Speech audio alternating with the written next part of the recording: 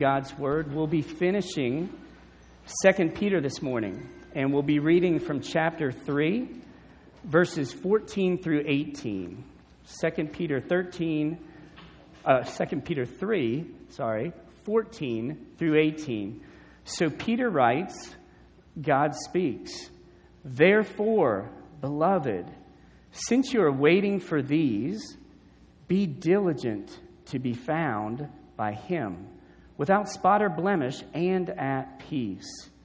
And count the patience of our Lord as salvation, just as our beloved brother Paul also wrote to you according to the wisdom given him, as he does in all his letters, when he speaks in them of these matters. There are some things in them that are hard to understand, which the ignorant and unstable twist to their own destruction, as they do the other scriptures. You, therefore, beloved, knowing this beforehand, take care that you are not carried away with the error of lawless people and lose your own stability, but grow in the grace and knowledge of our Lord and Savior Jesus Christ. To Him be the glory both now and to the day of eternity. Amen." You may be seated. A few years ago, a pastor friend of mine in Georgia put together a relay team. There was a 180-mile-plus race through the mountains of northern Georgia, and you put together a team of 12 runners, ideally, and then there's 36 segments or legs that it's divided up into, and so ideally each runner does 3 different segments, and it usually comes out that one of yours is a nice one in the middle of the day, then there's one late at night, and then you often get a handoff for one of your runs sometime between 12 midnight and 4 in the morning, where nobody's usually thinking about running whatsoever. But as it turned out, our team was doing pretty well. We had finished 33 segments, and we were in third place, had a chance for second place. Now, 33 segments because we ended up with only 11 people. We were short somebody. Somebody didn't show up the day of the race. So what that meant was there were 3 more segments, and you've got an exhausted team of runners who are now saying, "Hey, it's all yours. You take that last one." "No, really, you deserve it. It's all yours." And so we're kind of stuck there with 3 to go. But then finally something clicked for some of us, and that was just the realization. A runner is a runner. And I don't want to be done with it. I want to keep on running. I want to keep going. And so a few of us took those last legs, and we were able to catch that second place team and go on. And so the point being there again, a runner doesn't want to stop running. That's who he is, wants to keep on going. For proof of that, I suppose you could ask Forrest Gump. But we see actually a similar theme in this passage.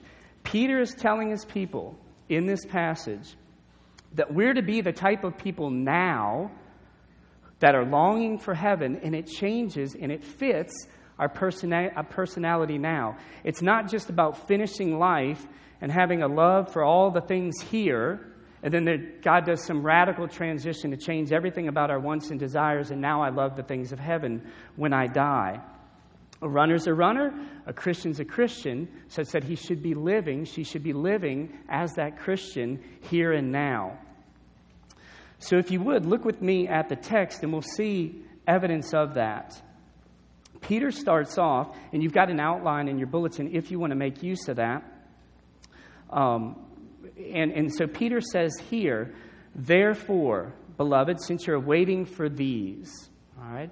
And so we know if we've read some of Paul's letters before, that Paul does something similar, where he has this "therefore," and we say, what is the "therefore"? We look back. Well, the "therefore" and the "these" that he's referring to are just from the previous verse, which Dean preached on just last week. And it's the new heavens and the new earth. So Peter's saying, therefore, since we're waiting on the new heavens and the new earth, it should affect how we live now. And he's showing his cards right here at the beginning, telling us the main point of the passage, giving the main point of the sermon, and that's simply this. Right thinking about the future should affect living in the present. Right thinking about the future should affect my present living. If you want to buy a house in a year or so, you start saving now. If you want to make the basketball team in a couple months, you're practicing your dribbling, your shooting, your defense now. If you want to do well on a history test next week, start studying now. If you want to be with Christ later, then we should be living like it now. Now, by no means is that saying how I live earns my salvation later. Absolutely not. God has worked out salvation for his people. He's given them Christ. He's saved them. That should be a reflection now in their lives of where they want to be later. And as we continue in the passage, Peter is going to give us 4 commands, 4 imperatives in the Scripture. We'll call them the 4 G's, because you're going to see that they're going to each basically start with a G. Kind of like the D&L curriculum here. There are 4 G's around that as well. We've got 4 G's here that we're going to trace that Peter gives us in the Scripture. Our first one is in verse 14. We'll call it grappling. Peter says, be diligent. So when you think of be diligent, that essentially means make every effort, work hard, go all out, to the utmost, essentially grapple with something. We all need to be diligent about what he's talking about here. We all need to grapple with what he's talking about here. And a friend of mine humorously says, there's 2 groups of people. There are type A people, and then there are people who need to be type A people. So, in a sense, Peter's saying that, be diligent. Okay, now he's not really saying be type A, but he's saying there is something you need to be diligent about here. So what is it that Peter says we need to be diligent about? It's to be found. Okay? It is to be found. And the being found refers to Christ, before whom we will all be held accountable. So the Christian life is essentially bookended by Christ. Our life starts with Christ when we come to him in faith, and then it will be ended at some point. Second coming, we all appear before Christ. So he is the one by whom we're to be found. So we've got this nice mix of an active verb, be diligent, to be found, passive. So we're going to call this an active waiting. In this period where we're bookended, when we've come to Christ, and then we're waiting on his coming, we've got this active waiting stage that we're in. So it's not really about being type A, nor is it about being a nice, laid-back, easygoing person. As a picture of this, think of Mary and Martha. Okay? When Jesus is with them, Mary was commended, Martha was corrected. Okay? So why was Mary commended? Why was Martha corrected? Was it because Martha was a doer and Mary was a nice, relaxing type? No. That wasn't it. Was it because Martha was running around with her head cut off, doing all kinds of stuff, and Mary was just resting? No. Say they were actually both very passionate, very active. But Mary was passionate and active about what mattered, being with Jesus. She was passionate and active about that, knowing what the future was like. I'm going to be with Jesus forever, and that's affecting who I want to be with now. So she was letting that affect how she lived now. So as we progress through the text, we see we're diligent to be found. And how am I to be found by Christ? What should that look like? So a young lady, hoping to be found, say, by the man of her dreams later on down the road, she's ideally not just sitting around on the couch eating bonbons and watching soap operas all day. That's probably not going to find her the man of her dreams that she wants. She's, seeking to make herself to be the right bait to catch the right fish. So she's wanting to be found in a certain way. Peter, how should I be found? Peter says here, he says, without spot or blemish and at peace. And so, to be honest, in going through this passage, I would say this is probably one of the most difficult things. Peter, what do you mean there? Without blemish or spot? I mean, who here can claim that? I mean, I can't. So I got plenty of blemishes. I got plenty of spots, more than I would want to share. And therefore, am I sunk? Are we all sunk? Peter, what do you mean here? I mean, You even think of the story, you may have heard this illustration before. There's a boy walking down the sidewalk. It's at night. A city bus comes by, splashes up a puddle. He looks down. It's dark. Ooh, I've got a couple little spots of mud on my pants. He walks further and he gets under a light and he sees, whoa, I'm kind of messed up. All my pants are a bit muddy. So finally he arrives home, walks into the house. The lights are on. His family says, whoa, what happened to you? He looks and he's just filthy, covered with mud. So he was muddy all along as soon as that truck went through there, that bus went through there. But now when he's before the light, he has a much clearer picture of how dirty, how messy I am. So in the same way, for a Christian, as we come closer to Christ, we actually realize, whoa, look at how much more sin, look at how many more blemishes and spots I actually have that I need to repent of, that I need to confess, that I need to be forgiven of. So we can see that we are all pretty filthy, pretty spotted, pretty blemished. So why does Peter use that phrase there? It is because back in 2:13, if you remember, this book is so much about false teachers and so forth. 2:13, notice how Peter refers to the false teachers. They are blots and blemishes. Okay, they're spots, they're blots, they're blemishes. There's probably something having to do with what he's saying now in 3:14, and there is. He's saying we, as God's people, should be the opposite of these false teachers. We should be right in our thinking and living. We should be quick to repent, quick to confess our sin, as these false teachers were not. We should be growing in our walk with Christ and at peace with Him. So there's a balance in that relationship with Christ. The coming of Christ spurs us to action. Be diligent, repenting, changing, growing in faith in the areas that I can change within my realm, circle, if you will, of things that God has given me that I can work in sanctification along with Him.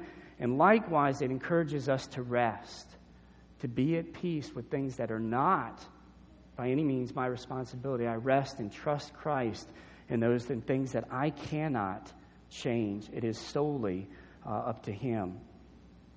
The second G is to grasp. And Peter encourages us to do that in verse 15, where he says, count the patience. So he's saying grasp, understand the patience. And this patience that he's referring to here is a special patience. It's not a patience that it's just, the wife, I'm patient with my husband, he snores, I won't kick him every time he does that. Or a worker, my coworker is loud on the phone, I'll tolerate that, I'm so patient. No, this is literally, in the Greek, it's an of the Lord patience. Of the Lord. This patience is so special that it's only of God. And it's the patience, again, that Dina has talked about in the last couple of weeks, where God is waiting until the right time. Christ is waiting until the right time to come for the salvation of His people. Until that perfect time. That's what this patience is talking about.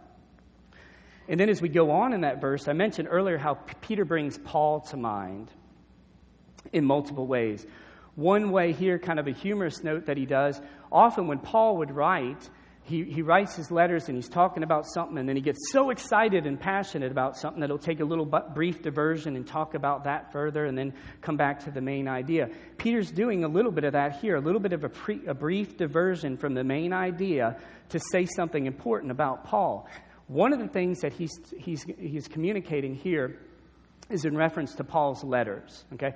And just the fact, and kind of a sermon within a sermon, we won't go into much about this because Dean's going to preach about it much more later, but the fact that Peter mentions Paul's writings suggests that, maybe the New Testament was actually coming about and being formulated even at that early time in the first centuries there. That it's not something that, if you're familiar with the Jesus Seminar wackos from the last 10 years or so, where they do kind of their, whack-a-mole thing where it's, oh, was this part of the Bible? No, we don't think so. We'll roll the dice on this one. This one's not either, and that's how they say the early church put the Bible together. By no means. God sovereignly superintended the putting together of the canon of the New Testament, and we see a little bit of evidence here by Peter mentioning Paul's letters. But what we're going to focus on now is Peter says, some of Paul's stuff is hard to understand. Many of you would say, and I do too, well, yeah, I can relate. Paul, you did write some things that were a little bit difficult. What are those? And Peter doesn't tell us. Man, Peter, you could have told us exactly what they were, and we would know. And what's going on here? So we don't know for sure. We don't know exactly what he's talking about there. We can get some ideas, okay? Some possibilities. G.K. Chesterton, he says, you can kind of picture something like this, a mountain pass, a ridge, and you've got a very steep cliff on either side of this ridge. Go too far that way, you're down. Go too far that way, you're down to destruction as well. And he says, picture on either side of this ridge, you've got these themes, if you will, of Jesus is fully God, Jesus is fully man. The love of God, the holiness of God. So these things are in tension with each other. Both perfectly true, perfectly scriptural. If you go and overemphasize one, you better be careful about that, because you may lose the value of the other. You've got the grace of God, the morality as well, justification, sanctification. And so some think that he may have been talking about something with justification and sanctification. So, for instance, if you go too far with justification, only emphasizing justification without factoring in sanctification, you can end up in licentiousness. I can do whatever I want to do. But likewise, if you go too far in emphasizing sanctification, it's all about me and what I do and da-da-da-da, without marrying in the tension of justification, then you end up destroyed in legalism and moralism. So these false teachers, in some way or another, they were going along that catwalk and they were going down into destruction by what they were teaching. And along the way, they're trying to take as many with them as they can. And Peter uses those false teachers to lead into his third point, the third G in the passage in verse 17. And what he's saying here is that these false teachers, they're described as ones who twist the Word of God. And that word is such a powerful one that he uses there. It's like they're wrenching, they're distorting it, they're torturing it. Graphic words for how they're knowingly and perversely doing that to the Word of God. And they're described as essentially unlearned, would be one way to describe them. Unlearned in their system of doctrine, it's perverted, and unstable. Their interpretation is bad. So Peter says, okay, consider them, but now you, and he is distinctly emphasizing the you therefore. He says, you therefore are different in verse 17. And you therefore need to be on guard. Our third G. We need to be on guard, and we need to be on guard continually. It's a present tense verse, not a one-time thing, but always be on guard. You know better. Never let down your guard. The expression to be forewarned is to be forearmed. And growing up in New Orleans, often there would be a warning of a coming hurricane. And so my parents, as soon as that happened, we'd bail. We're gone to Mississippi or Arkansas or somewhere, and half the time we'd come back and nothing happened and you get laughed at or whatever. But they took that knowledge of the possibility of the hurricane coming, and we were gone. Having that knowledge, they made use of it. Peter's saying the same thing here. Having the knowledge, be on guard always. And we're to be on guard to the extent that, the end of verse 17, you don't lose your own stability. Never lose your stability. And that word there, that stability word, is pretty much the only time it's used in Scripture here in 2 Peter. So many unique things in this letter. But the picture of the word is such that outside the Bible, The word picture for stability was like a beam of light, unwavering, steady, fixed. And it would make sense that Peter, nicknamed the Rock, would want his people to be stable, unwavering, steady, never losing their stability, and how he wants that for us as well now. There's so much in our culture that would threaten our stability, to twist the teaching of God, to say, as long as it doesn't hurt anyone else, it's okay to do it. If it feels good, that's fine. No, Peter's calling us back again to remember what I'm thinking, what I'm looking to in the future. Being with Christ forever affects my living now. So we're to continually be on guard. In our house, one of our points of contention is the vacuum cleaner. The vacuum cleaner is always out. And I feel like when it's always out, that means stuff's never done.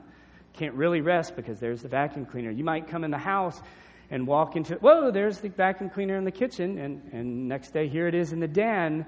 Can we put that up? No, because Donna's always on guard to clean up someone's error. There's a piece of cereal, zap it up. Here's somebody else's little mistake, some dirt, zapping it up. So she's always on guard for all that mess, that error. And Peter's saying actually the same thing.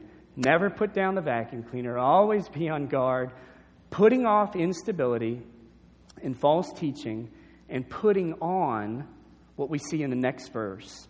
Putting on what we see here in verse 18. Peter finishes with a final exhortation to his beloved to grow in the grace and knowledge of Jesus Christ. And this is another one that's a continual. That be on guard is an always present tense, always do it. Grow is a present tense, always do this. So, for me, initially, it was a little bit nebulous. How do I grow in the grace? How do you do that? Grow in grace? Okay, knowledge, I can see that a little bit, but does this mean that I can't just take 2 B12 graces and a multi-knowledge vitamin and I'm all set? That doesn't work. So growing in grace, though, is essentially focusing on the relational element. Okay? You've got this relationship focus with Christ. And we saw that so much in the first chapter where Peter gave us these specifics of things to add to each other. Love, virtue, steadfastness, all these different things that help us directly in a relationship, growing in grace with Christ. Then he also says, though, here, knowledge. Knowledge helps as well. The mental, the thinking, the intellectual, the deeper understanding of who Jesus is. Deeper understanding of who he is. The more we know Christ relationally through grace, the more we call upon and desire his grace. The more we know about Christ, the more varied and in depth can be the ways that we call upon his grace. We now know more about the ways he can help me in this way or another. It may be the case that we're more wired for one or the other, more the relational or more the knowledge or intellectual. And rightfully so, we're well taught to avoid the head knowledge. Head knowledge that all that, if that's all it is, it's pretty worthless. But biblically, it's not supposed to be that way. Never does the Bible give us knowledge just for the sake of knowledge. Right thinking should influence right living. Right thinking should influence right living. Picture that. You could think of, so here's a football player getting ready to go play in the game. He says, I don't need to know the game plan. I don't need to study any of that stuff. I just like to go out there and be passionate and smack people around. So he goes out there, he starts hitting people, and he's doing pretty well, but then he actually starts hitting some of the people on his own team because he doesn't know where he's supposed to be on this play or that way. And he didn't learn what the technique should look like. So we can see his lack of knowledge actually hurt him in this way. But ideally, as he studies the plan, it helps him to know what to do, when to do, where to be, and then he gets more and more fired up and excited about the upcoming game. So knowing that and the right thinking actually helps him to be more passionate. In the same way, as we hunger for God's Word and we're taught it, it should make us all the more passionate about God as well. So for us at Redeemer, we want to be hungering all the more for God's Word and telling our pastors, telling our elders and our life group leaders, thank you for teaching us the Word of God. Keep doing it. Help me with this. Teach me God's Word. Help me to apply it. Children, stay on your parents. When you go home after lunch today, don't say, let me go play the video game. Teach me God's Word after the meal today. Oh, what a great afternoon it will be. So seriously, we want to be hungering for God's Word as a congregation. The look of hope should produce the life of holiness. The look of hope to the future should produce a life of holiness. Laziness isn't always so much about doing nothing, just sitting there doing nothing. Laziness is often being passionate about something that's worthless. Okay, so we are all passionate about something, and we need God's Word to direct us in what that should be. So, what are we longing for today? Is it Christ? And thinking through this in devotions recently, just been reading about Lot and being troubled about that. Lot we mentioned earlier in 2 Peter, but Lot is one who was troubled in his soul. 2 Peter tells us that. And he ended up, when he and Abraham were going to separate, Abraham gives him the first choice. Where do you want to be? And Lot chooses this land near Sodom and Gomorrah because it looks good. It's beautiful. He ends up choosing that, and he ends up taking strides down into worldliness, where he gets more and more absorbed into the worldliness, such that he is almost immune to how bad that culture is. And we see that when the two angels come to rescue him, and they want to take him out, and there's that sad word there about him. It says he lingered. He lingered. He had become so worldly that he was tied to that culture. And we hear later in Scripture that it tormented his soul. So God, by His grace, rescued Lot out of there. Even as he's being rescued, though, he didn't want to go the full distance. He said, well, can I just go here to this closer city? But we get this powerful illustration there of one who was worldly and who, again, by God's grace, he was rescued, as we all are. But we can see how right thinking about the future, about being with Christ, could have had a stronger influence on who he was and how he was living in the present.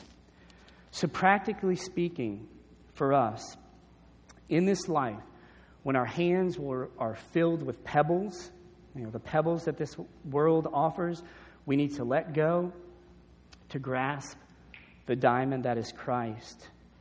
And we need to constantly weed the world out of our hearts so that we can cry out the same as that Peter finishes here, that we can cry out now, to Him be the glory both now and to the day of eternity, that we would look to the day of eternity with Christ and that it would affect how we live now.